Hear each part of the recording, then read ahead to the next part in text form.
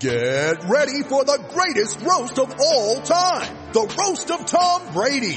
A Netflix live event happening May 5th. Hosted by Kevin Hart. The 7-time world champion gets his cleats held to the fire by famous friends and frenemies on an unforgettable night where everything is fair game.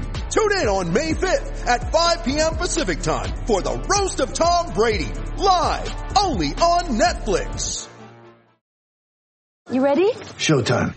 On May 3rd, summer starts with The Fall Guy. What are you doing later? Let's drink a spicy margarita. Make some bad decisions. Yes. Audiences are falling in love with the most entertaining film of the year. Fall Guy. Fall Guy? Fall Guy. That's what the poster said. See Ryan Gosling and Emily Blunt in the movie critics say exists to make you happy. Trying to make it out? Nope. Because I don't either. It's not what I'm into right now. What are you into? Talking. Yeah. The Fall Guy. Only in theaters May 3rd. Rated PG-13.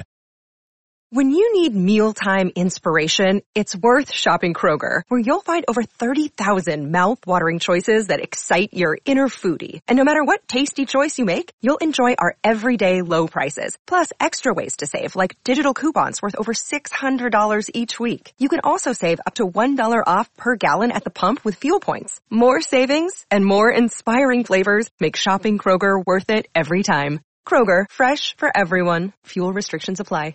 All right, folks, welcome back to the latest Mountain West Wire football podcast. MWWire.com is where you find all of our stuff. We're getting pretty busy, Matt. I'm Jeremy here hanging out with everybody. Matt, we got games this week, and by the time people listen to this, they'll probably be, 2 days before games maybe? 1 day? Yeah. Game day if you're listening to it Saturday morning for some reason, which is fine, by the way. If you're listening to it on Saturday morning, I suggest that you do it before, well, I guess kickoff would be at 11. So, roll out of bed and put this on. Instead of scrolling twitter.com, unless you're following us at MWC Wire. Yeah, I know people are tempted to do that very first thing in the morning while they're still in bed. I do the same thing. But maybe give this a listen instead of doing that. Totally. You can do both, yeah. And we can, early tweeting can lead to some fun stuff. You know what I'm saying? Mm-hmm. It depends what we're doing. So, this week we have, it's like our mini, not a preview, but it's like our, appetizer of the show. We got 3 games. We have some news type stuff. We have we ask questions and people delivered with quite a few this week. So people must be excited. This is the week 0 preview. We have actual games to talk about as opposed to think about. We'll get to it. I'm hyped. I'm hyped. You can't tell, but I'm like pumped up. Do we need to, but I want to talk about San Diego State, maybe getting the quarterback. Can we do that too? Is that okay? We can talk about that too. Let's start with it. So, you can gloat because it's going to be your guy, Jordan Brookshire, it looks like. Now see, I never said that Brookshire was my guy. You were most confident in him. Right? See, I think what I mentioned in the team preview podcast, and hopefully I can paraphrase it accurately a second time, it was that, whatever decision San Diego State made, they needed to make sure it was the right one. And so, give credit to Brady Hoke and offensive coordinator Jeff Heklinski for taking as much time as they felt they need. But, I don't know, not being around the program, not seeing those 3 guys daily, what they've done on the practice field or whatnot, whether that is the right decision. I'm just saying, Hogan and Klinsky better be sure that it is, because if they want to have a chance of competing and being taken seriously, answering that is priority number 1. Yeah, and as you mentioned before, and as most people who follow the Aztecs, they don't necessarily need a dynamic quarterback to lead the way. They need somebody who don't turn it over, pass when needed, and hand the ball off to Greg Bell. Mm-hmm. Just basically don't screw up, right? Exactly. And we'll see, Brookshire, that BYU game, it wasn't his fault they didn't win or be closer, but he had a couple game stretch where he played well. It's not official yet, we should bring it up, but it seems likely because after the scrimmage on Sunday, Brady Hoke once for the second time in our spoke to the media brought up Brookshire first.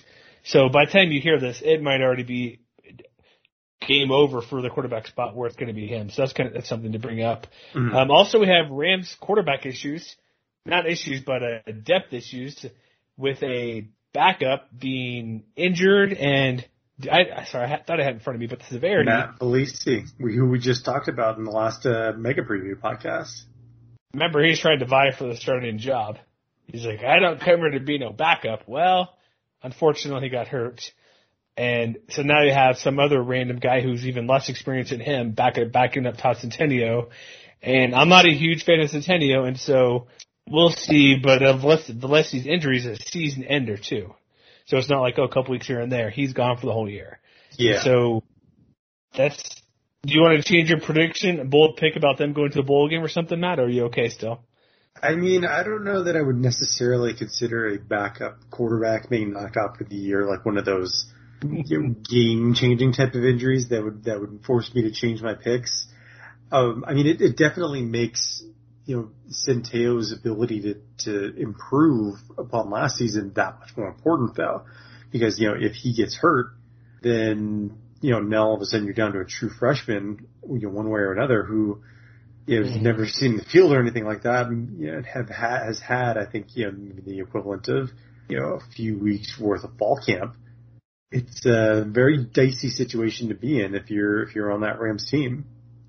Yeah, they have a couple of true freshmen, plus also Jonah O'Brien, who came from Eastern Illinois, where he played just one game. Yeah. So I'm kind of messing with you. That's that big of a concern, but the way Centennial played and him not being really that great, in my opinion, last year, we'll see. Maybe he'll be fine. The offensive line will protect him. It won't be a big deal, but that's the other kind of big news through camp right now. One thing I want to bring up, it came up in one of our questions too, and I don't fault you, Matt, as we mentioned before, anybody else who cares little or nothing about, do I need to use air quotes for the alliance? Is that how this works? Is that the proper way? So I guess we're talking about this? For a minute. Okay. Hey, I'll give you the reason you want to talk about, Matt, do you like playing UCLA as a Fresno State fan? Do you like playing a Big Ten team as a Fresno State fan? Do you like playing Power 5 teams? I do. This could impact that, so you maybe want to perk your ears up a little bit. Okay, all right. So lay this out for me, because honestly, I did not give it that much credence when I read about it on Twitter. You're right. The only reason I paid close attention to it, because of my job, I had to. You got George Kliavkoff talking about it, Kevin Moore, and whoever the new ACC commissioner is, I forget his name, new guy. But it's like, we got the lines. It's like if you ever read Matt Brown's Extra Points, he put it great on Twitter. This should have been an email. One of those type of things, because they come out with a list of things that are really good. We don't need to get into them right now, but just other things that could benefit everybody overall. Stuff we see this summer, NIL stuff, social stuff, women's sports, non-revenue sports. It's like a list, but there's nothing concrete, because what they emailed out was basically what they talked about. Meaning, the funniest part of this, because these guys are lawyers, a couple of them are, at least the Kevin Moore used to be, or is, I guess, whatever, law degree, I should say, practice. But the funniest thing is like Bruce Feldman, Athletic, asked, is like, so there's no, like, what's in place? Are there any contracts, any details about, you have the scheduling agreement? It's like, well, we looked each other's in the eye. Oh boy. That's not good enough. Oh, for sure, man. Yeah. Texas and Oklahoma signed something, they're leaving, right? Mm-hmm. I'm just saying.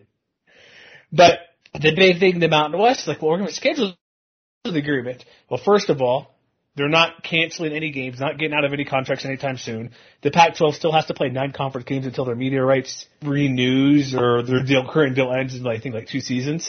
Mm-hmm. So they're still at 9 conference games. So the way this compared to Mountain West, if, say, the Pac-12 wants to play a Big Ten or ACC school every year, or vice versa, that eats away at a non-conference game. So in turn, Fresno State, like you guys played USC, UCLA, we have San Diego State, Utah, we have had Wyoming. Well, Wyoming played Utah, I was going to say Texas, but not included in this because Big 12 is left out.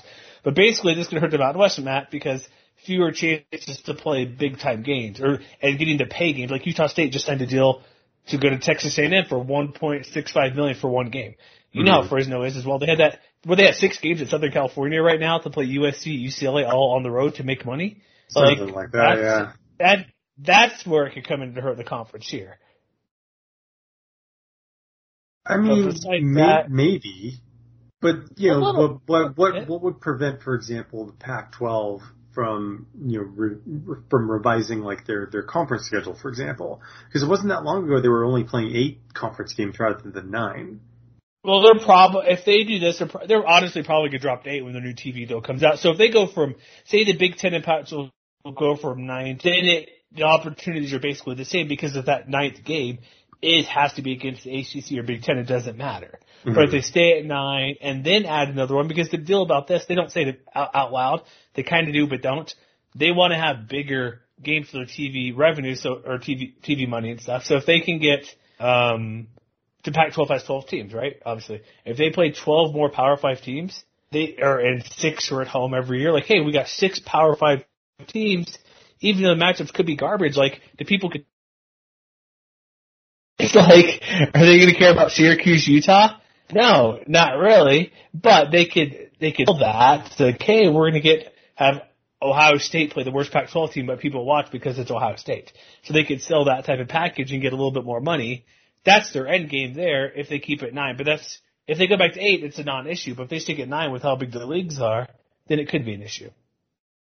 Yeah, I mean, I don't know, man, because I think it really comes down to like what your scheduling philosophy looks like. Like if you're a middle of the road team in any of these conferences, and now all of a sudden you're being forced to, I don't know, play another Pac-12, like another above average team from another one of these conferences, rather than maybe a middling or below average group of 5 team that's nearby.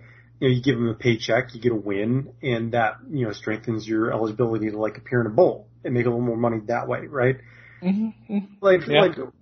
Why would teams in the middle be willing to sacrifice that? I mean, I get where you're not wrong. I get where stronger competition brings eyeballs, but it also, some of the dynamics could, potentially damage teams from season to season, just in terms of like strength of schedule. I think it works both ways. Like maybe it brings in more TV viewers, but I think it creates more disinterested fans down the stretch. Hey, they mentioned new budding rivalries, Matt. You're telling me you don't want to see Stanford play Wake Forest in that new college football rivalry from the Smarty Pants from each school? You're telling me you don't want to see that? This whole thing is a joke, but your point's great because here's the other thing too. Here's the other thing. Why does the ACC want this? Like, do you know how bad they've been against the Pac-12 over the last decade or so? I don't have it offhand, so if you have it, let me know. So the Pac-12 is 21-3 against the ACC since 2010.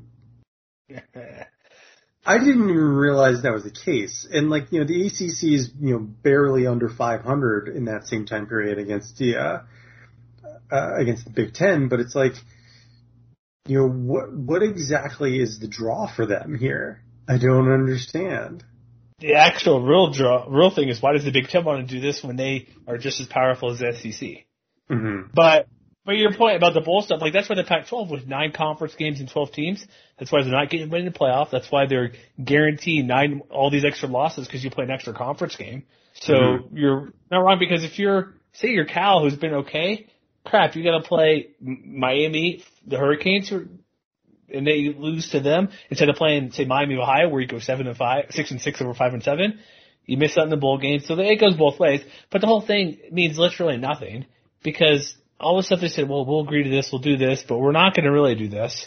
We're going to not have any contracts to sign any stuff. And then it's like, oh, the playoff, they're going to vote together. Great. They think they're going to vote against the SEC, but who's in the playoff anyways all the time? SEC gets 2 teams. If there's 8 teams, SEC's going to get more bids. If there's 12 teams, SEC's going to get more bids. It doesn't matter. This whole thing's a joke. I don't get their point. I don't know. It's the only way to impact them out in the West if scheduling comes into play, because they need the money to play those teams, and upset opportunities are going to go away, especially if you can get, Boise's they played Oregon in the past. They've played Georgia in the past. They played all these teams. You have San Diego State's playing Utah. You have Fresno, Hawaii playing Pac-12 teams, upset chances. So those might go away a little bit, but that's kind of the only big thing. So, well, here's the other thing too. It's other than Alabama and Georgia, maybe how good is the SEC really? as a whole. Like I know LSU won a national title and all that, but I mean, other than that, like you've got 3 teams since like 2013 that are in the top 10 in terms of overall winning percentage, but it sort of drops off pretty quickly after that. Like, the teams have their moments. Like, Auburn's an above average team. Texas A&M has been an above average team. Kentucky's had some moments and things like that, but it's barely. Is it just like the teams that have been consistently good at the very top of the conference that literally nobody else in the conference has been able to match year after year that is really driving this conversation? Like, is it really about the SEC? Or is it about, like, Bama and Georgia, basically? It is. It's Bama, Georgia. Texas A&M might put close to there. Auburn since they won a national title the past decade. But it's funny you mention that because Bill C put all his SP Plus rankings, like schedule, strength of schedule. And we did this on my radio show, too, where, like, well, why is freaking Vanderbilt's strength of schedule so high? Why is this team who's not very good, like LSU last year, not the best example, but they weren't a good team last year. Why does this Team X have a top 20 schedule? Well, they play freaking Alabama, who's so good. And if you take away Alabama from who they're playing, like their strength of schedule drops considerably. Because if you look at Alabama's strength of schedule, it's not very good typically. Yeah. Even though they play, so that's the point. It's like you just because you have your schedule, it's like in college basketball too, to get those stupid top 50 opportunities to get NCAA tournament. Like, hey, it looks good. You're gifted a good strength of schedule because of what league you play in. If you're in basketball, see, not that it matters. That's what you call it, football. But if you're looking at that and you're a close team, like Texas A&M was close to being a playoff team last year because they had to play. I believe they played Alabama last year. Yeah, pretty sure they did, but the opportunity there, and you're not wrong, because when you play Alabama or Georgia, or even both, your schedule is going to skyrocket. But if you miss those two teams, like, A&M and Auburn have been about as successful over the last decade as like Michigan State and Utah. And we're not really talking about Michigan State and Utah as being like these like super dominant, powerful teams. Like, of course, A&M right now is like on the upswing; they're like a legitimate contender, but that hasn't always been the case. Like, you would have said the same thing about, like, Mississippi State a couple of years ago. Like, weren't the Bulldogs, like, number 1 in the very first college football rankings back in 2014 or whatever? They're pretty high for a while. But you're not wrong. Like, Michigan State went to playoffs a couple of years ago. So they've been up there. A&M's pretty close. Just because people watch the SEC doesn't necessarily mean the SEC is that much better once you get past, like, Bama and Georgia. I guess that's what I'm saying. But if you're first as a state, wouldn't you still want to go beat the crap out of Ole Miss or something? I would. Okay, it's just that. But you're not wrong. But just we'll see the schedule. But I guess the positive could be if the other last schedule thing, they'll move on to more Mountain West centric stuff. But say the alliance comes to be and they make it actually worthwhile. Like, oh, the SEC can't play those teams. They'll still play them, but that could open up the Mountain West to play them more often, just because they need teams to play and they're to buy games in. There's only been a couple. You have Texas A&M, New Mexico. We've had Alabama, Colorado State, Arkansas, San Jose State. Florida played, I forget, somebody recently in the Mountain West, I think. Hawaii did a couple years ago. Maybe it's before in the league, but that could open it up as well to play them. But I don't get why they're scheduling. What they're trying to do makes zero sense. There's no enforcement. And what they sent out in their press release, they just had a talking press release that wasted 45 minutes of my time and laughed my butt off about. We just looked you in the eye. It's going to be so amazing. I like you so much. We're totally not going to backstab you when we get to do a home and home versus or a neutral site game to pay $3 million in the Chick-fil-A game playing Florida versus like USC or something. Like, come on, give me a break. You know what I mean? Yeah. It's only a kick, a jump, a block. It's only a serve. It's only a tackle. A run. It's only for the fans. After all, it's only pressure. You got this. Adidas.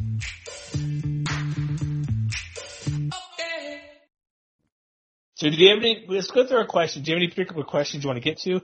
I have one I could laugh at, but I don't want to get to it because I don't want to be mean, and I can just laugh. If you go read the comments, you'll figure it out. But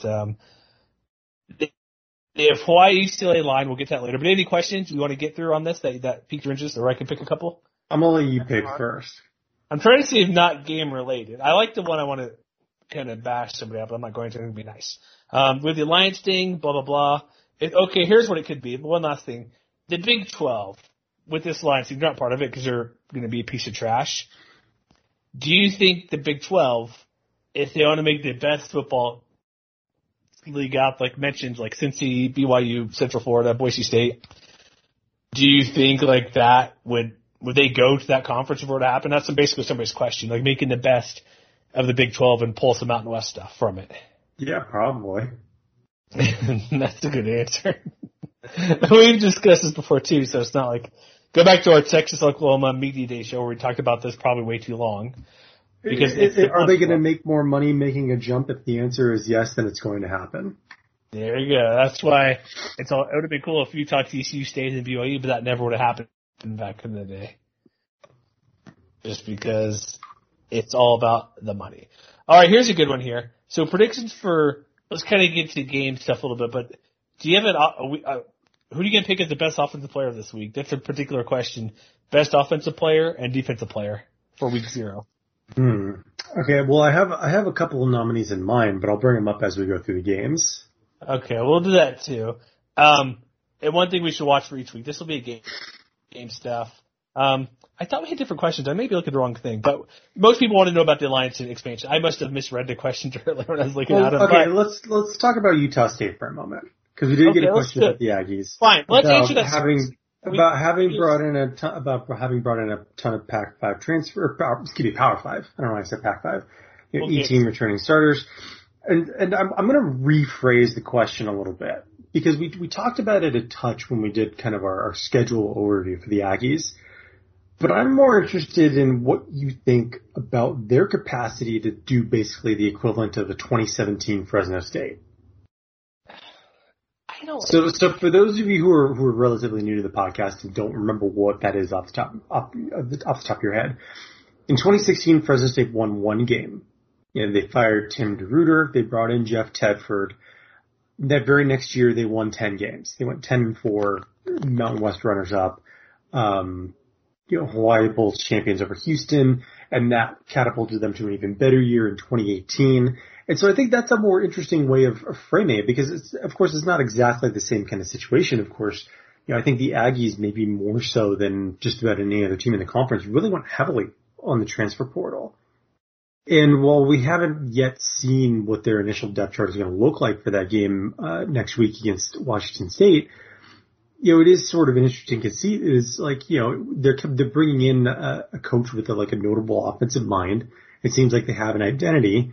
They're still, I think, trying to sort out the quarterback situation, which, is, I think, one of the last kind of concrete pieces of the puzzle anywhere in the Mountain West.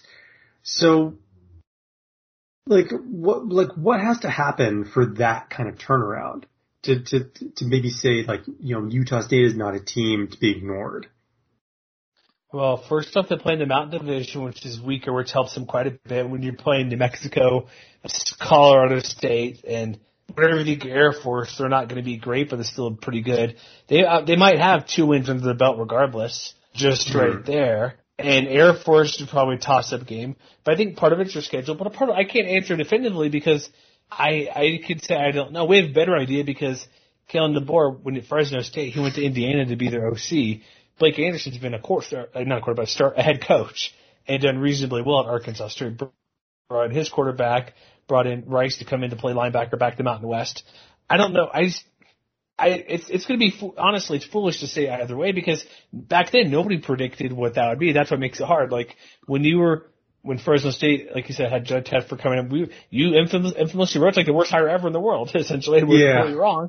But, so, we could be completely wrong on this too, and they could go 7-5. What record are you looking at? Because what did Fresno go there? They went from 1-11 to 10-4. What I want to say about that, I think that many wins. One thing I want to ask you a bit too. Do you think this Utah State team was better or worse than that Fresno State team that won one game? I think they were probably a little bit better, to be honest. I think a touch. I would say here's the thing that helps them. It's their schedule helps them out because they go to Washington State week 1. I wouldn't be shocked if they, you listen to our Utah State preview and stuff, I wouldn't be shocked if they win. They have North Dakota they should win. BYU named their quarterback today, Jaron Hall. We'll see. They have some good skill players and a good running back, but that's probably a game they won't win, but it's at home. It's winnable, about enough they'll win. They road at UNLV. Here's schedule: they play at UNLV, at New Mexico State.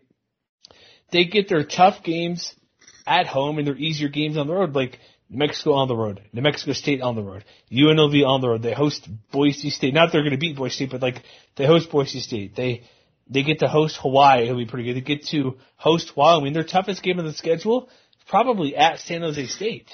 Mm-hmm. And so that helps them out a lot to maybe sneak out an extra win or two just because of where they're playing teams, because home field advantage and not having either way, vice versa, having a good home field, or, you know what I mean?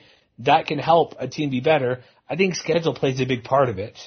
And that's where I'm kind of leaning ahead. I also think running back Devontae Henry Cole, who actually had an off season, because he came in did he even come in after the season started, or he came in September or something, right around fall camps getting on last year, but he wasn't going to get any sort of playing time at BYU. Mm-hmm. So there's that to consider as well. If he's going to be the guy and be maybe like the 70% carry running back, I think those type of things factor into it. That's kind of where I'm leaning to how they can do it, because it's basically who they play, where they play. Yeah, Blake Anderson's good. Logan Bonner looks to be good. And so that's where I kind of think it goes. Their schedule is favorable to help them do that. And I think their running game and offense will be a bit different than the team seeing. That's part of it too.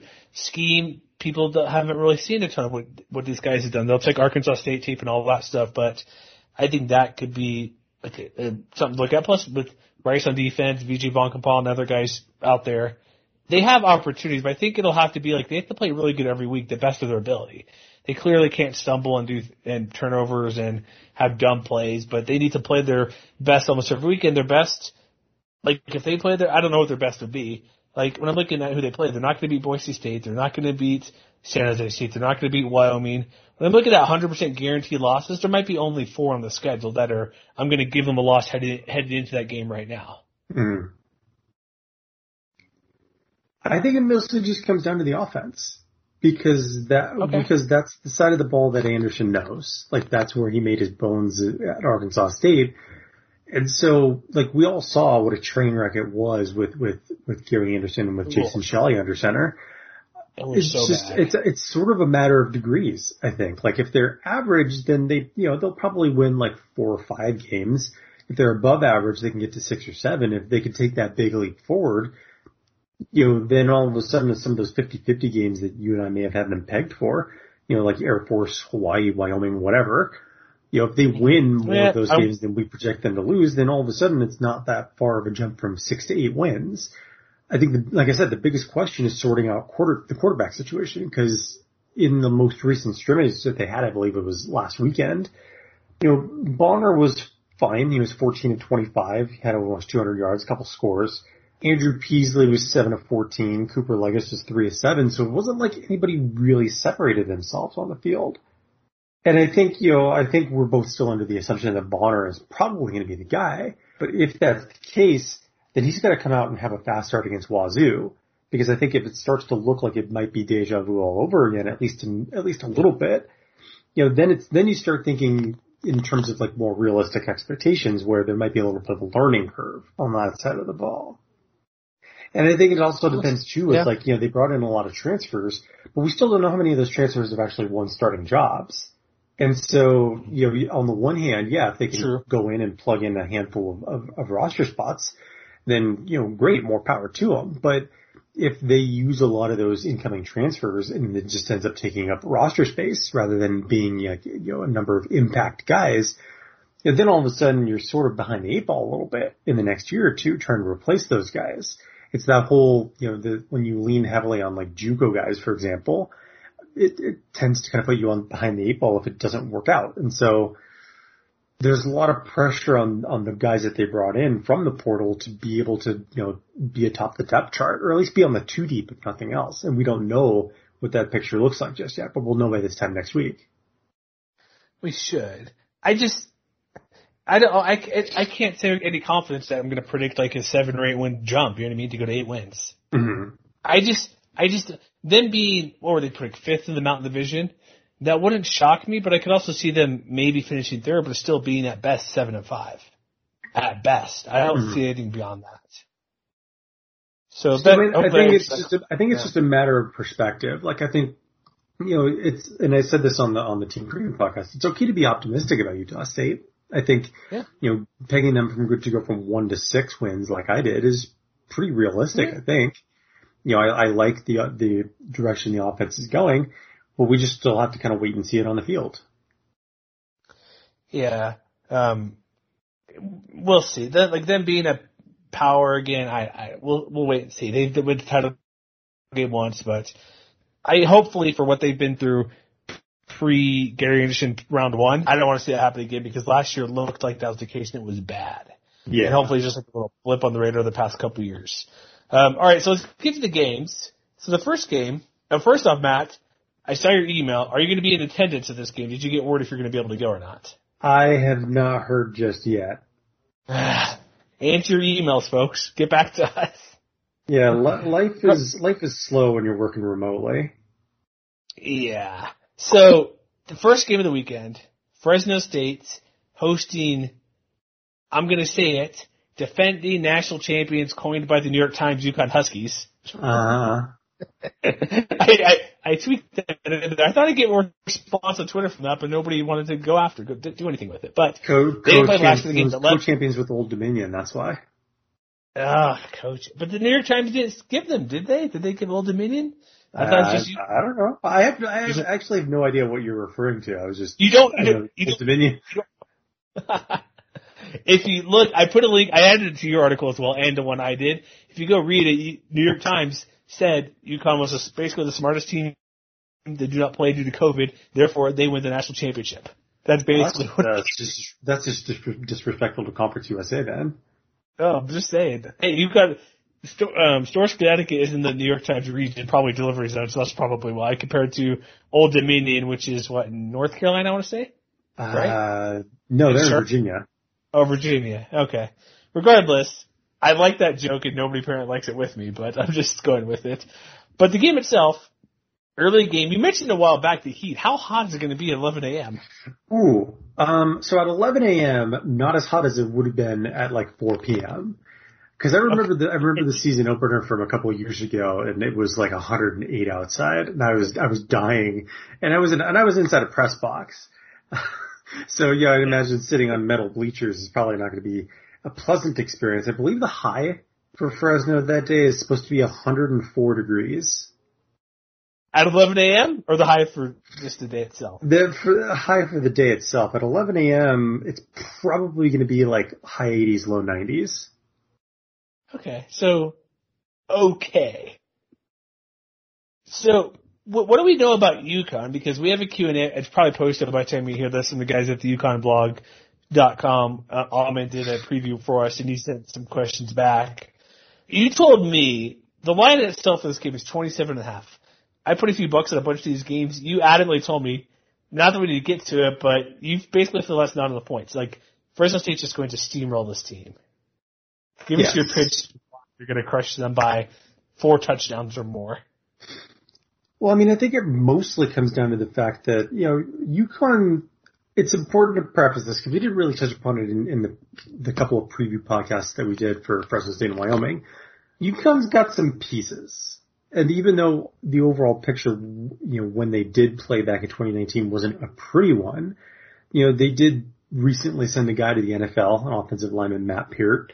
And they've got a couple of quality offensive linemen coming back. They've got some talent up front. They've got a massive defensive tackle in 6'5", 333-pound Travis Jones. He proved he could disrupt in the middle and clog some running lanes. They've got, Omar Ford, who had 70 tackles a couple years ago. But what they don't have is a lot of experience in the secondary. They've got exactly one guy listed, who had, I think a handful of starts back in 2019, Miles Bell, who's only a sophomore. Everybody else is an or, and none of them have any starting experience.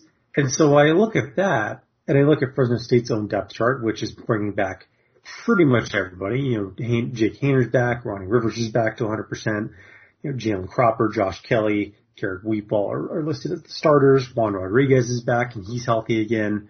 So that just seems like a really, really big mismatch right off the bat. It's the kind of situation where I wouldn't be surprised if Ryan Grubb really decided to lean on Haener's arm early and go for the kill. Because until Connecticut proves that it's a little better when it comes to defending the pass, especially against preventing big plays, then why wouldn't Fresno try and test that early and often?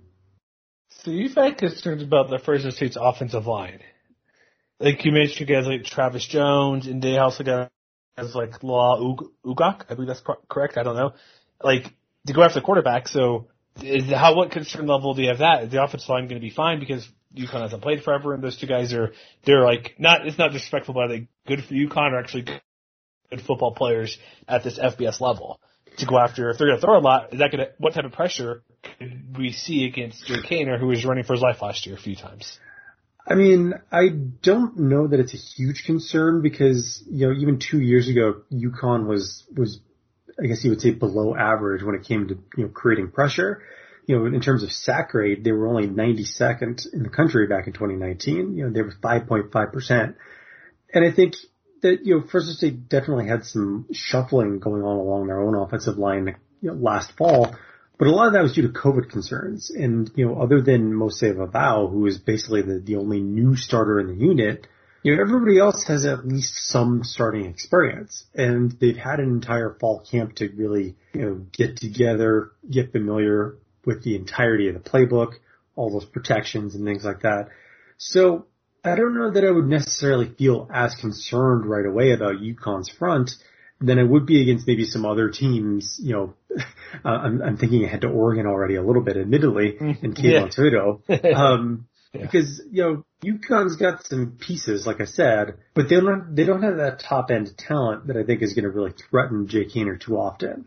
And even if they do, they still have to prove that they can stop the run, which, that I think was a lot of what drove the messiness a couple of years ago. They were 125th in terms of like line yards per carry allowed. They were 122nd in terms of stuff rate. So they weren't great at rushing the passer, but they were also not great at just not getting pushed around too. And Fresno State's offensive line isn't necessarily like a top tier unit in the conference, but I think they're pretty clearly, above average when everybody's on the same page and everybody's healthy. And, knock on wood, assuming there's no big injury in this game, even with UConn's talent up front, they should be able to have their way with him more often than not. Okay, we haven't mentioned Ronnie Rivers. I like your points about that because you're right. Like they can't. It's like the thing they played last year. They can't be worse than last year, hopefully. And Haener's too good of a player. The receivers they have, all the young guys, are too good. What about Ronnie Rivers? You haven't mentioned him once. I think he's going to come in a big play. Well, I mentioned him just a minute ago. Oh, maybe it broke up there. Apologies. My mistake. We had a little connection issue before. But I like what you said about everything going on. I think how he comes into play, he's the passing, receiving, catching, receiving, running the ball, does all sorts of things. And that's going to kind of not mess with, but kind of make it difficult for that UConn defensive front. But is there anything on UConn? They have an okay running game going on. They have just okay players, but also we didn't mention this at the beginning. They lost a ton of players to transfer just because they wanted to play last year. Mm-hmm. So they had lost a bunch of guys. They had to bring in whoever were going to play because, I don't blame them. If they wanted to play and they felt safe enough to play last year, guys went to go find a place to play, especially if you're an older guy. It's well, it's my last year to play, essentially. I don't want to sit out a year. Then maybe play one more year. Who knows? Eligibility was up in the air at the moment, if I recall. If you're a senior or something, or if you're a guy who good enough to make the NFL, it's you don't want to sit out a year and not play. But the guys, I guess, running the ball, Kevin Mensah, a couple of receivers like Cam Ross, there's some pretty big threats, but quarterback, they have, at the moment, no starters mentioned or named at the moment, so that's also a concern for a team. UConn's probably going to win maybe 2 games this year. They're not very good. And so they don't know their quarterback yet. Their team overall hasn't been good in a couple of years. Randy Edsall seems to be just cashing his check to get those random. Does he still have those bonuses where, if he leads at the half, he gets a $2,000 bonus? I have no idea. A certain number of first downs, he gets a bonus. He has all these weird bonus structures, but the year off, I get, they take care of the health. Players are really healthy to play during fall camp, the CUNY did. They were hitting a bit more, which they probably need to do to get kind of used to that. Because we saw games last year where teams that didn't practice or weren't tackling were getting exposed. Navy was the big one when they opened versus BYU. I remember that game where they couldn't tackle anything against BYU because they weren't tackling in practice. Mm-hmm. So getting more back in rhythm of that's going to be needed and helpful. So they're like, I don't see an area where Fresno State is going to be outmatched against UConn. Like, the only area I could see is that defense line concern, but like you said, they're probably going to be better and they should be better. And again, more practice and blah, blah, blah, all that type of stuff. Getting more used to everybody and playing just spring and fall typical stuff they could do. That's like the only area where there could be concern. But even if it is a concern or they get after Haener a little bit, I still don't think there's enough for UConn to pull the upset. No, I mean, I think the fact that UConn still doesn't know for sure who their starting quarterback is going to be is sort of telling. Yeah. Because, Jack Zergiotis was the guy who saw the majority of the playing time a couple of years ago. As a true freshman, he definitely took his lumps. He finished that year with 58% completion rate and 9 touchdowns and 11 interceptions. So on the whole, it wasn't necessarily pretty, but he did have some games where he flashed some promise. Like he played fairly well aside from a couple of interceptions against Illinois in a 1-score loss. He to his credit, he played well against UMass. Played well against Houston, played well against Temple.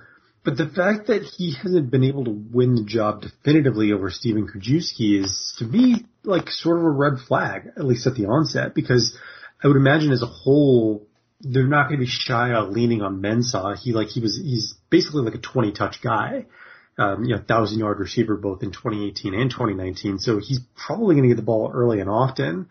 Between him and incoming transfer Robert Burns, I'd imagine they're going to try and ride that running game as far as it'll go. Because, other than Cam Ross, who you mentioned a minute ago, he had 6 plays of over 20 yards a couple of years ago. But as a team, UConn wasn't that explosive. And so, Mensah, like I said, was a 1,000-yard runner, but for his career, he's averaging 4.5 yards per carry, which is good, but not necessarily great. And so I think I kind of see the situation where UConn wants to be more in ball control offense just because that's more of what their personnel will allow them to be. And against a team like Fresno State, which is probably going to be more inclined to try and push the pedal to the metal, get as many possessions as possible, I just don't think UConn's going to be able to keep up with that for 60 minutes. Not without making some mistakes that Fresno State going to make, that the Bulldogs will be able to make them pay for. Clearly. So it's 27.5 points for Fresno. Did you put the over under in there? I only see 27.5. Do you think they're going to easily win by 4 touchdowns? I never said it was going to be easy. I just said that they would do it. So the over under 63 at the moment. It changed slightly from 62.5. So this means Fresno needs to get at least 45 points? Yeah, it sounds about right. So they can win 45-20, somewhere in that range, you think? That's not I mean, my prediction was actually pretty close to that. My prediction was 49-20. So, okay. We'll see. I guess we get score predictions. I forget what we did last year, but I'll go big. I'll say they win 50-10. Why not? Well, we typically run projections first and then predictions. Oh, well, I say 50 because I do have SP Plus and FBI projections. I forgot the order we do this. I apologize. It's been a long time since we've done a It's been a long show. off season. I forgive you. I forgive you. Okay. So SP Plus, which of course comes from Bill Connolly, they project Fresno to win roughly 43-18, which I believe sees UConn cover 27.5. Please don't. FEI projects Fresno State to win by 18.7. So I think that would also mean that they see UConn covering. I don't see UConn doing it. I don't see it. Like, it could be 30, I'd just say 30-3, that doesn't count, but 35-6 or something, you know what I mean? Something like that. Like, UConn might get 1 touchdown in this game. I mean, I think they could score a couple of touchdowns.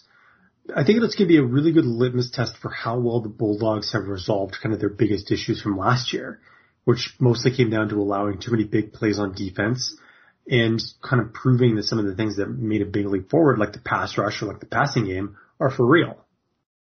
Okay. No, that makes sense. All right. Next game? Yeah, let's do it. Hawaii at UCLA in the Rose Bowl, ESPN, 12:30 p.m. Pacific. At the moment, the line changed from I guess it's 18 at the moment. It was 17. I see 17.5, basically 17, 18 points. I remember a month or two ago, opened up at like minus 11. Mm-hmm. But this game, you know what's funny about UCLA? They had, not for this game, but to look ahead because they play LSU the week after, which might be a concern for this particular game on their part. You see they give away tickets to like anybody and everybody for the LSU game? I did not know that. Because tickets Where for do I students, get in on that? I don't know. You got to be a student or a Southern California high school football athlete, first of all. Which is weird, but they're not doing that for the Hawaii game. Which you would think it would be flipped, where LSU's coming to town, we'll pay to go watch the Tigers play the Bruins and stuff. But the Hawaii, who cares? So we'll see how it goes. But this matchup, I chat with the guys from Trojans Wire, Matt Zemek, a couple days ago. I think it's going to be posted soon. We talked about this game a bit, and people seem to trust Chip Kelly more than they should, because did you know he doesn't have a winning record yet at UCLA after like 4 seasons? Oh, trust me, I know. I'm just saying they lost to San Diego State last year. The one thing they do, their record wasn't great last year either. The one thing they have going for them, they have a couple of things. Like the offense is getting better, like 35 points a game, which is pretty good. Defense is getting better, like as we read up on a few things from like LA Times and stuff, like their rush defense used to be like as bad as San Jose State, like really bad. It's gotten better, but they still give up like 30 points a game last year. Mm-hmm. Like they're top 20 offensively scoring points. They're whatever 70 is, like bottom third, I guess, and I guess just under the bottom half, 40 percentile of points allowed. And what does Hawaii like to do, Matt? Hawaii likes to score points. And unless UCLA takes another step forward, I'm not entirely sure what UCLA Bruins can do, because one thing I was looking at, like when they mentioned they played Jalen Daniels of Arizona State, because I think teams aren't really unsure what Hawaii is, because this is another thing from LA Times you're reading about. They're playing a dual threat quarterback in Chevan Cordeiro. It's like, well, is he really, Matt? He's mostly ran out of necessity, not necessarily they wanted to run as much as he did. Because remember, as we all know, listeners should know, the running game wasn't great. Like, they had players get hurt, they had players transfer out. We both don't see Chevan Cordeiro leading the team in rushing attempts for rushing yards this year. While he's mobile, I think they're missing the point saying he's really a dual threat quarterback. I mean, it's going to be a really big opportunity for a guy like Day-Day Hunter, isn't it? Yeah, that's my point. Yeah, it's like, I think they're looking too much at the numbers and not more what actually happened. And I think it's interesting, like when you look at the Hawaii depth chart, I don't know if you had a chance to do so, they have Calvin Turner listed as running back / wide receiver, which I don't think I have ever seen on a depth chart before. I mean, it sounds right, but it totally. But I just think, like if Day-Day Hunter comes out and has the kind of at least start or shows some flashes of the kind of player that we saw in last year's bowl game, for example, I think that bodes very well for Hawaii's overall chances, because I think the one thing that plagued them last year, and we talked about it a little bit on the preview, is worth mentioning here again, they got off to some really horrible starts last year. And by the time they were able to get things going, especially on offense, it was already too late. And I'm thinking like primarily of the San Jose State game. I believe the San Diego State game was maybe the most glaring example of that. And, a lot of that is going to fall on Cordeiro, rightly or wrongly, because like when you look at his per down splits from 2020, first down especially, and the first quarter of games were by and large like his worst overall numbers. And so I think, he's just going to have, like, if he could be at least a little bit closer to what he was after the first 15 minutes, then, that's another thing where an improvement by degrees gives the Warriors a much better chance to hang around. Like, if they go 3 and out on their first couple of series and put a lot of pressure on the defense to keep UCLA off the scoreboard early, that I think is going to spell trouble. But I think, if you're looking for a silver lining, that, I was going to say, I would say that split was kind of a one-time thing, but he had this similar kind of situation when he saw playing time in the first quarter in 2019 too. That was his worst quarter at that point too. So I think it mostly just comes down to him getting off to a faster start, whatever form that takes. Yeah, they can't have those slow starts because then they lose games, right? They can't undig that hole or dig the hole out. Like they can't shovel fast enough. one thing which is good and bad, the Bruins defense, like secondary, gave up 275 yards per game last year. So there's that, but then they have a change to defense coordinator, Brian Norwood, joining the staff, defensive backs coach. Like, they made some changes there. Their scheme's going to be a little bit differently because the secondary wasn't good, but then again, they returned 10 starters.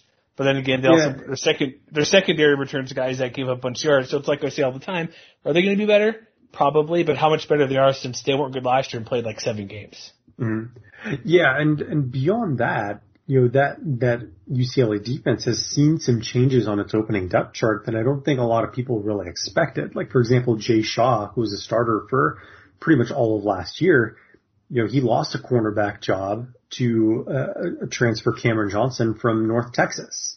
So that's, one potential maybe yellow flag that Hawaii can exploit if Cordero and the wide receivers around him can kind of hook up for, more explosive plays than they were able to in 2020.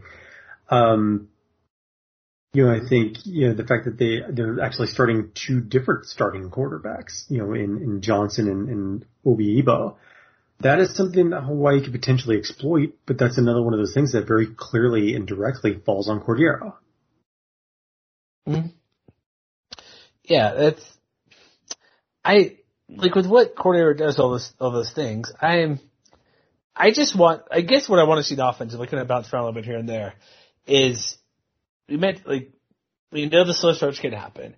They're going to have to do running backs with Calvin Turner and whoever else is back there, guys who mentioned. It's the biggest thing, finding who there's going to catch the ball as well, because if they're behind, they don't want to be behind. They need to find those like you mentioned, you can't have the short 3 and out. They can't give up the ball right away. They need to move the ball. And what is UCLA preparing for? Are they preparing for a guy who can throw the ball well? Because Cordero is good at both, right? He only ran because he kind of was forced to run. And when you look at what I think they could do, I still think it's going to be like Calvin Turner, what he can do, because he's a guy that UCLA kind of knows what he can do, but we don't even know what Calvin Turner can do because he didn't really start doing anything until midway through the season. And if we remember last year, after that second half of the season when they kind of picked it up, it was because he was getting more opportunities on the field. And so I think a key is getting him the ball as much as they can, but not overdoing it. You mentioned running back, wide receiver. What's he going to play? Is he going to be an H-back guy? Is he going to be a slot guy? He's probably going to line up in the backfield, he's going to be a guy, the reason both positions I'm guessing, he's going to line up in the backfield, motion out receiver and vice versa throughout the game.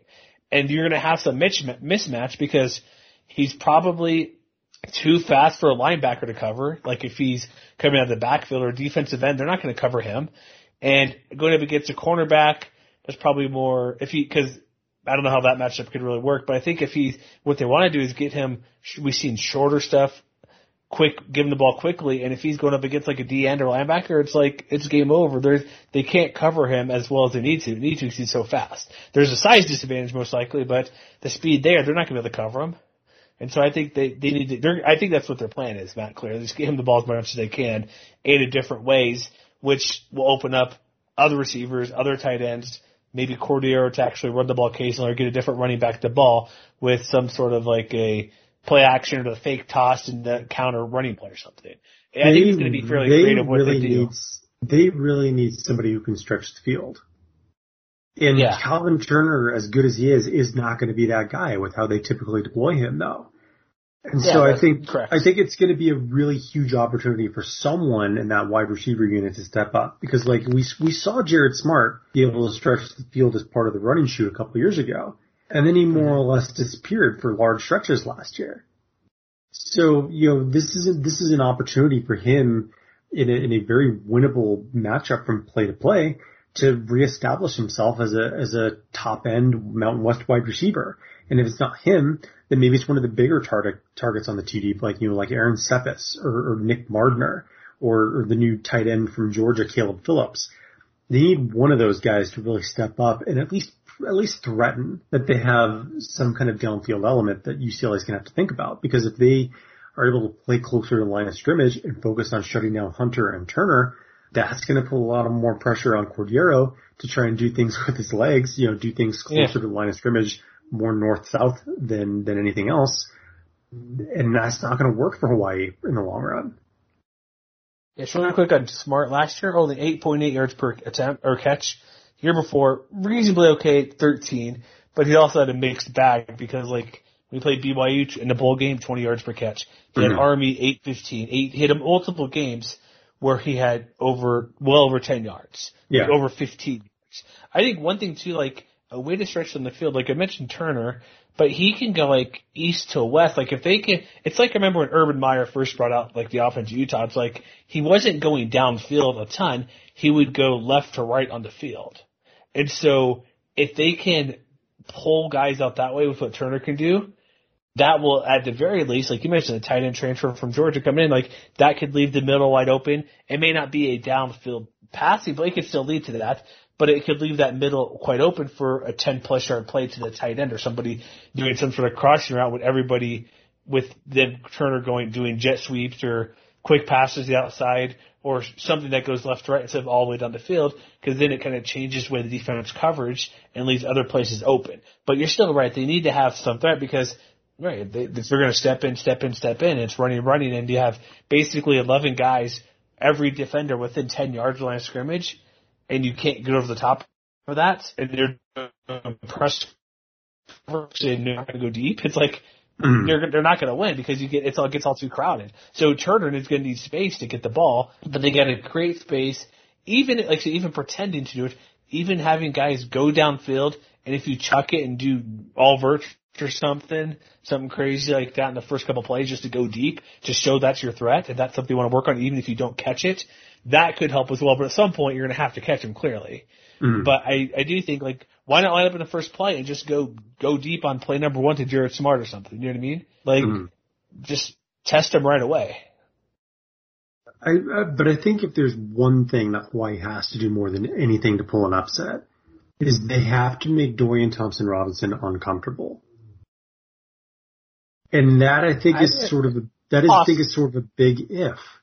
Because when you look at Hawaii's depth chart for this game and you see the fact that there's an or attached to every single defensive lineman too deep, I think it's sort of like an all hands on deck situation where they're going to try anything and everything to get in the backfield. But I think maybe not to their credit is the right word, is the right phrase. But one thing that UCLA is having to contend with is that their usual starting center, Sam Marazzo, still recovering from injury. And so, UCLA has another guy in there who was, I believe, listed as the backup in John Gaines II. That kind of exchange could be something that Hawaii is going to focus on, which, when you look at the starters tentatively for the Warriors, especially on the interior, Pita Tonga, Zacchaeus McKinney, Blessman Ta'ala, Justice Devai. That unit could be presented with a very big opportunity if they can disrupt at the point of attack. Because we've seen in the past, like when Thompson Robinson gets rattled, like he can lose games as much as he wins them. And I think if Hawaii can do whatever they can to create pressure, especially up the middle, and maybe we see Darius Muasau blitz more often than we would see in weeks past, and Hawaii trusts that, its defensive backfield is going to be able to do its job and blanket UCLA's receivers, which, other than Greg Dulcich, I don't know that there's anyone else that would really scare you in that wide receiver core. That's how Hawaii hangs around in this game. That's how they give themselves the best opportunity to win it. But also, we need to talk about Victor Santa Cruz there, man, right? Yeah. Yeah, that's what I'm saying. Like, it's a big opportunity for the defensive line to see how far they have come. It totally is. Like, all the over positions not ideal, but I'll say it until, like, I know their record was just okay, but, like, Dorian Thompson-Robinson, whatever, he's a guy who's always had a potential. This guy. He brought it up and did pretty well last year, but and he's a different guy because he's a dual threat guy, can run a bit here and there. But again, like, I could look back, like, look at the scheme that they did against, like, Nevada and other teams where their talent wasn't necessarily there overall, relatively speaking, to who they're playing offensively, which will be the case this game too, where they just out-schemed him and the team just couldn't overcome that. Yeah. So I think if they make him more, like, let's just say he wants to run a bit more, like, if they can contain that where he only gets 2 yards a play or he gets sacked here and there or no gains or has to step out of bounds or go to the sideline and chuck it out because he doesn't want to get sacked. Mm-hmm. If they can contain him from running as much as he wants to and making him throw, I'm fine with him throwing all day, right? Like, I don't have an issue with that. If they make him do that over running the ball, that's how they can stop them and get to win. I like the scheme wise, like, they know what they're doing, this defense. Why? The talent brings all the guys back despite the oars. They bring back a majority of the starters, correct? Yeah, I mean, on the back end, I think the only new starter is the Iowa State transfer, Chima Azuna. Yeah. You know, other than that, everybody else in the two deep saw at least some playing time last year. So the oars don't really don't bother me all that much. A little bit, but not as much as you think they would. Yeah, I mean, I think they're just going to count on a lot of rotations, maybe from drive to drive, or you know, and hoping that Chip Kelly isn't tempted to push tempo that much and kind of mess with the substitution game. That's part of it too, where they're going to push the ball. The talent, like this game could be one where decided where it's like late in the game, and okay, UCLA's like, all right, they rotate all the guys. Like, okay, true freshmen or guys never seen playing time, I'm giving you 4 plays here to go up against and do your best. Or you get a couple plays here or there, and then the fourth quarter they ride their main guys and starters. That could be a concern depth-wise, where UCLA can put in their 4 or 5 star guy at this position for a couple plays here or there. May not be as experienced, but he's good enough to slow down whoever Hawaii brings against them, or just gives a fresh body. It's like, oh man, this guy hasn't played all game. I'm already tired on offense or defense and going up against him. That could be something late in the game where the rotation works well. Then the fourth quarter, they're running with their starters 100% and very few subbing. And Hawaii's had to do that the entire game, where this starter's only played 60 snaps. Defensive end or offensive lineman for Hawaii's played every snap 80 to 90 in the game. And that could be a big difference, as could be being like quick 3 and outs to hurt the defense for Hawaii. If Cordero or whatever happens, they just not that their tempo is amazingly fast, but they have a couple quick 3 and outs. UCLA has some longer drives because of what they do. That's a concern with depth-wise as well. But even though UCLA scored a lot of points, this game's got a ton of points. Like they scored 35 a game last year. They gave up 30 a game last year. It's going to be, I'm trying to pull up the exact number here, but it's going to be a lot of points. And it might be like the line 17 points. I think that's just way too many, honestly. But I think it's like whoever gets to like 35 is probably going to win this one. I mean, this sounds about right, to be honest. Because it's going to be close. Like the 17 points, I made some wagers, and I'm like, I'm taking Hawaii no matter what. Like 17 points, they're going to be within that, right? I don't see there's any reason why it shouldn't be more. Like at most, it might be a 2-touchdown defeat, but I don't think that's going to happen. So I get the sense that you're kind of in the minority, man, because SP Plus favors UCLA by quite a bit, actually. 42.5 to 21.4. Are on the right page here. That's true. And really, that much? The FEI projection is a little closer. They do favor UCLA by 7.3, however, so about a touchdown favorite. I'm taking Hawaii to win outright, man. I don't care. Stupid upset pick or not. Week 1, UCLA doesn't scare me. Why should they scare you, right? Like, what have they done? I'm not saying that UCLA is scary. I'm thinking, is Hawaii going to be able to put up 35? Yeah. If you look at who they play, like, part of it too, like I mentioned LSU earlier, it's like, oh, we got Hawaii week 1, and then whatever, we got LSU next week. They might be looking, if you know it's week 1, first time fans are back in Rose Bowl since November the year before, they're going to be amped and jazzed about the game. But then again, it's like, okay, we're playing Hawaii. We got LSU next week. We're playing all 6 teams probably in the ranks of top 25. This Hawaii team, whatever, who cares? I just think that I do think Hawaii is enough. The big concern is them getting behind 17-3 in the first quarter or something. Then the comeback could be an issue, but I don't see them having too much of an issue scoring points against us. Even though UCLA brings most people back, the defense they face, or the offense they face, is different compared to what they typically see. Like when you look at who they played last year, Arizona State's sort of comparable, but Arizona State was not great. Jalen Daniels was whatever. I don't know why he's listed on ESPN's top 100 player list. He's like done nothing. But like, look who they played last year. They lost to Oregon, who similar offense, like what they want to do, pass the ball and move it a lot. They beat Arizona State by a touchdown. That's kind of comparable too. So it's kind of split what they're seeing, but they give up 1 million points to USC. They lose to freaking Stanford, who was terrible in double overtime last year, giving up 48 points. I think it was, 40 in regulation. I just don't think they're consistent enough or disciplined enough. Like, none of these guys know how to win too. They've all had losing records every year they've been on campus. They're just going to suddenly come out and go 10-2 this year. There's a reason they're predicted 5th in the Pac-12 South. Mm-hmm. So, all those combined, and I'm just saying, Thompson Robinson's fine, whatever, but limit his rushing a bit here and there, and they'll be good to go. It's just a bridge too far for me. Like, I think it'll be close, so I would happily take 17.5 or 18 if I could get it. But I think UCLA is gonna pull out a 1-score game. I have them winning 31-28. I'm going 35-32 Hawaii. Come back at me when it's going to make a lot of people feel not great about Chip Kelly out there in Pasadena. You know what's still not going to make them feel happy? If they don't cover, people aren't going to be happy. If it's let's just say Hawaii doesn't win, because that's a clear possibility. Let's say it's a 41-30 game. They're not going to be happy. It's like, you allowed Hawaii to be how close? You gave up 30 points to who? Mm-hmm. And you'll play LSU the week after? It's like, come on. So that's my predict. All right, final game of the weekend. We only got 3.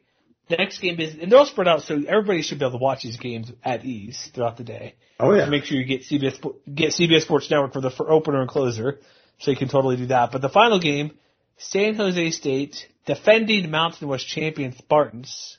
We have to say, no matter what, for a while, and they host Southern Utah. This game, what is it in? 7 p.m. kickoff, CBS Sports Network. There is a line on this game. Finally came out late, 22.5 at the moment. Southern Utah 1-5 last year, played in the spring, and Southern Utah's kinda usually sort of pretty good. There was a couple years ago, I think they had 2 or 3 players drafted in the NFL, like a couple of DBs and somebody else. That's not the case right now. They are not very good this year, or last year. In the spring they didn't play well. They're not projected to do well in the Big Sky, and they're playing Spartans team who want to kind of come out and prove last year's not a fluke and probably just want to kind of crush this team, for a better lack of words.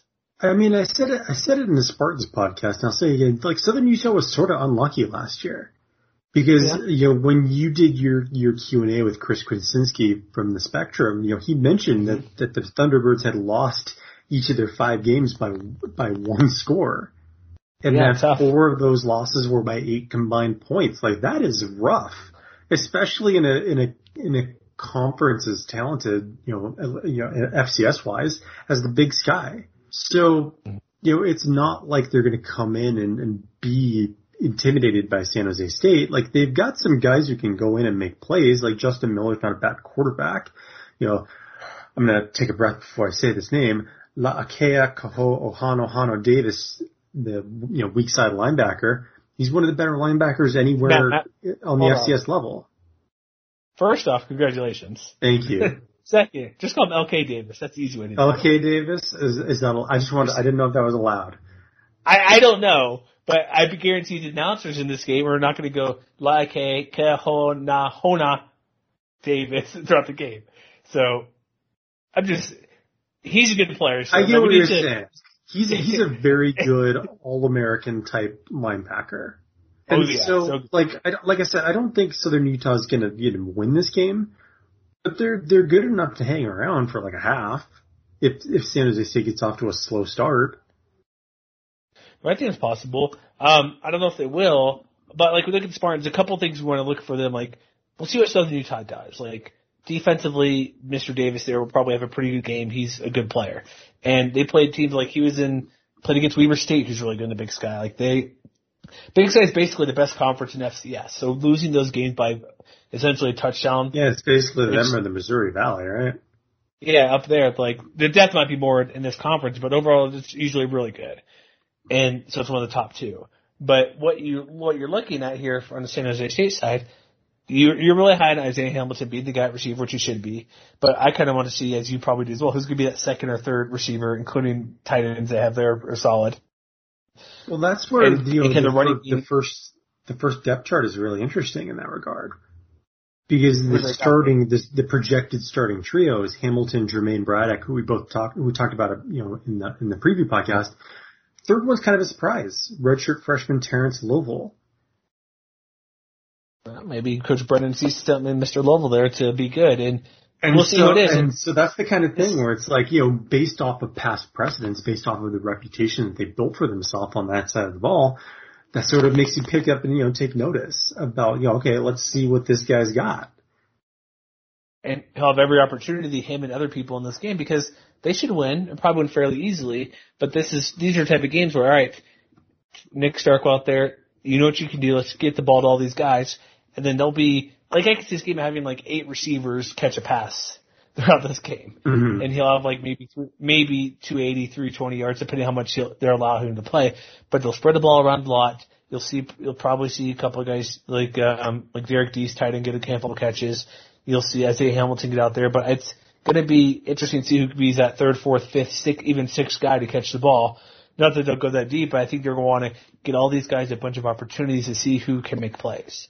Okay, so let me ask you this then. What's the one question about San Jose State that you want them to answer with an exclamation point in this game? With an exclamation point. Is the rush defense for real?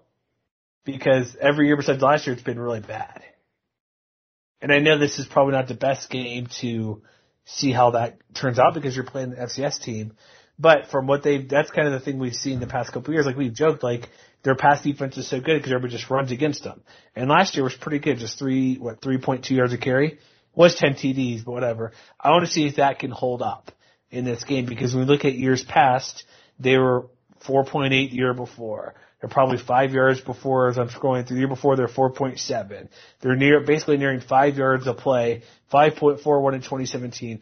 So last year is the first year in years where they've been really good stopping the ball on the ground. That's what I want to see them do, is stop the running game and kind of show it's not a fluke, even though I'd rather them see it's a better team. But if this team still needs to have runs for 25 carries, 130, this one running back has 110 yards on 20 carries, that's going to be a bad day for them.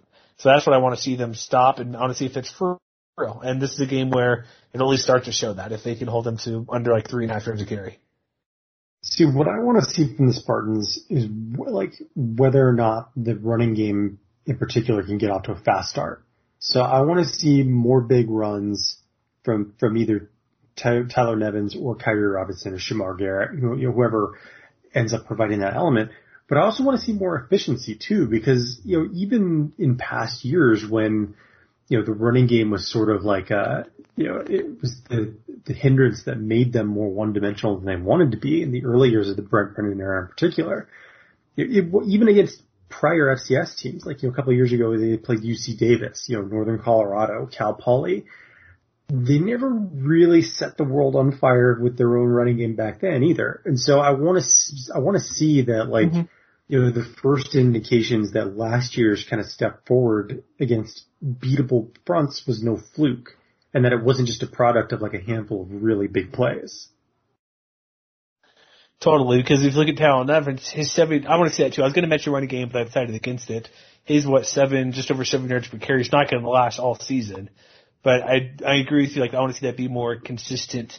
Basically, because the way Nick Starkel throws the ball and passes it, the running game hasn't really been needed to be that good. But this year, with not a concern, but a lack of knowledge of who's going to be after Deese and Hamilton, they're probably going to need the running game to be more consistent. Because if they're winning games, like last year, they were playing some fairly close games. They're scoring points, but they weren't necessarily winning by 2 to 3 to 4 touchdowns last year.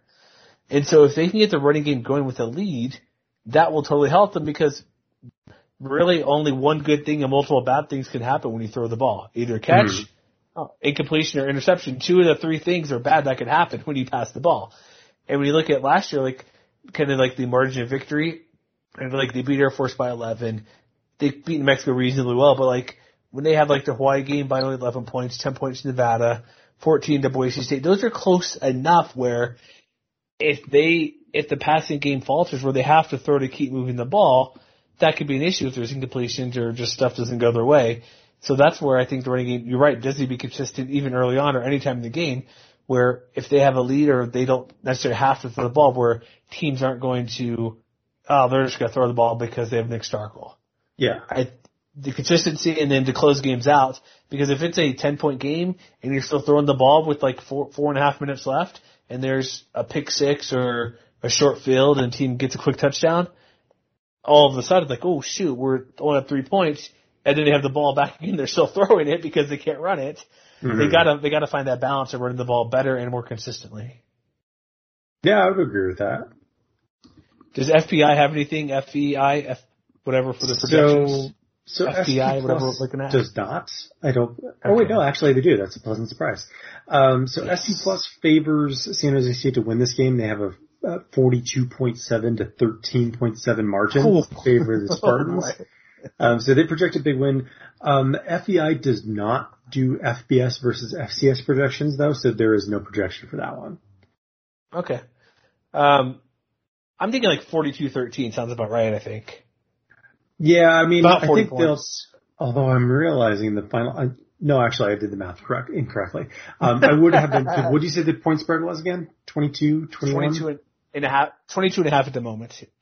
So I'm realizing the final score prediction I put in my first look back I think in like late July or something like that. What did you put? A little bit kind of close there on the point spread, but I do think that the Spartans will cover. I have them winning 38-14. Okay. Yeah, I think right about 40 points is what they'll get. So let's go back to one of our questions we had. Somebody mentioned like who could be the early player of the week on offense or defense. Have you thought of a person who that could be? Yeah, on offense, I think the most likely that would be someone like Jake Haener. Because I think he's got a big opportunity to get off to a fast start, and it wouldn't shock me if he did something like throw for 300 yards and 4 touchdowns.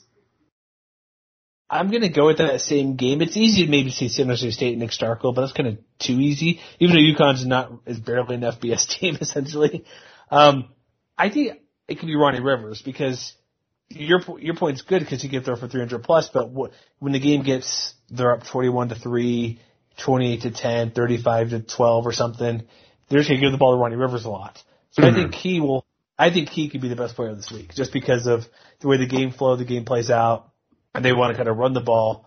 If I'm looking for a dark horse, okay, I'm going to say my new favorite player, but you'll get mad at me if I say him again. Do you have any other kind of under the radar guy that could be a top? So I'll give you an under the radar guy for a defensive pick. Who is it? Quentin Frazier. Why is that? The Hawaii Spur. Okay. He kind of plays that sort of, safety linebacker hybrid spot. I think, how Santa Cruz chooses to deploy him, is going to be extremely important for Hawaii's upset bid because I think they need him to be in the right position at the right times in order to kind of maybe be in a position to make a big play, like a turnover worthy play, or even just like a third down stop or something like that. I think that added element of flexibility that he brings to that offense and that level of havoc that he showed he could create last year is going to be something that could be vitally important in this particular game. And he also might be watching DTR if he decides to take off and run too. Exactly. And that's something about the game too. If they're playing that kind of 3-3-5 type deal, that's kind of a different scheme as well. On defense, I could say Cade Hall, but that's pretty easy. San Jose State to have a big game against Southern Utah. I don't want to take somebody in that game. I think it's going to be somebody in the Hawaii game. I like your pick as well. I should look at the defense a bit more. But I think it's going to be somebody in the Hawaii game because there's more opportunities for playing a better team. Like, is it like if somebody from Fresno had like 12 tackles and 3 for a loss? Is that too surprising just because they're playing UConn? I think it's going to be a Hawaii player. I don't know who, but I like your pick, so maybe I'll just steal your pick. Or maybe I could just say Darius. I could say Darius Samuel. I'll go with Darius Samuel. He'll be the player of the week for defensively. He'll have a big game. The Hawaii linebacker. I'll allow it. Hey, they didn't ask for under the radar players. This is true. They did not place any caveats on the question. I kind of brought it up just because. But that's what I think could have a big game. It's big players step up when you play in the Rose Bowl. You're playing against UCLA. They want to beat those powder blue uniforms or baby blue, whatever you want to call it. But this will be a fun week. 3 games to watch. Let me ask you this. How crazy do you think I am for taking Hawaii going outright? Am I outright crazy? Do you think that's a possibility? It's not that crazy. I don't know why UCLA is getting so much helium. Thank you. That's what I like. That's what I like to hear. But I was also talking like the guys from Trojans Wire. First off, early spoiler, I predicted UCLA to get 0-2 in the versus Mountain West. And they're like, you know how to bring it. You're talking to USC guys and crash. I love how you're talking about UCLA with USC guys, by the way. That's what we're doing. They asked me about a couple more Pac-12 games. Like, cause we talked about, mostly I was on there talking about San Jose State playing USC. We talked about that a lot. I think, let's do some other Pac-12 stuff. Big picture, and I'm like, yeah, we talk UCLA. I'm like, hey, we like that. You like the Bruins to lose. I also told them the Cal's probably not going to win. Went through a couple when they're playing Nevada in that opener, so we'll get to that next week. But we kind of went over the Pac-12, but I don't get. It's UCLA seems like a team to me that's getting the publicity just because they improved last year, but only one facet of the ball. Like the offense looked to be better. You have the name with Chip Kelly, but he hasn't a winning record. The defense, pass defense is good. But heck, you're still giving up 31 points a game. You know what I mean? People really want UCLA to be good again in the same way they want like Tennessee to be good again. Exactly. That's a 100% accurate type of example. They used to be good in the 90s and maybe early 2000s, but they haven't really figured it out since then. And so that's a perfect example, which is why Hawaii is going to beat UCLA. So yeah, there we go. It's bold. I'll give you that. Hey, is it bold and super or just bold? No, it's bold. I will leave this the stupid to other people's perspectives. I just here's the thing. Prove me wrong, right? Like who has more? UCLA has more to prove than Hawaii, right? No, that's true. Hawaii, like here's the thing too. Like we joked the Jason Kirk thing. It's like if you're on game day or whatever Fox, and there's like everybody's going 10-0 against some random team. I didn't pick the random team just to be different when I made my picks for College Football News. I am, however, aligned with, is it Clucko the Chicken? Is that the name? Mm-hmm. Me and Cluck, I don't know if it's a coin flip or what Pete does or if that's a real person, but me and them have the same pick of the only ones picking Hawaii to win outright. So if I'm correct, I'll gloat. If I'm wrong, I'll be wrong. I don't care. It makes me look super smart and everybody else look dumb if it happens, right? But if I'm wrong, nobody expects me to be right. So that's kind of what I look at it for this upset pick. There you go. Any parting thoughts before we wrap up for the people as we get to week 0? I think we're good to go. All right, so check us out on our website, mwr.com. All sorts of previews, Q&As. Top 50 countdown is going to be done shortly, soon-ish. I don't know. We're getting close. Friday. So that'll be Friday. Okay, to make it sure. Matt's been working hard getting it done. And I've also haven't helped with my handful of graphic faux pas, like a misspelling or wrong picture on a couple of guys throughout the process. But check that out. Check our previews. Go back to our mega preview or even the team previews because we still got a week or so before that. And yeah, get ready for week 0. And we made off season is over.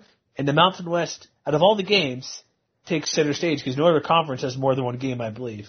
So just tune into the Mountain West and check us on Twitter and Game Day MWCWire because I think you'll be handling most of Twitter this weekend, but it's always great. And have fun this weekend and relax. If your team's not playing, I don't care. Watch every game this weekend. That's what I'm going to end with. So we'll see you next couple days for the recap of week 0, then on to week 1. Have a good one, everybody.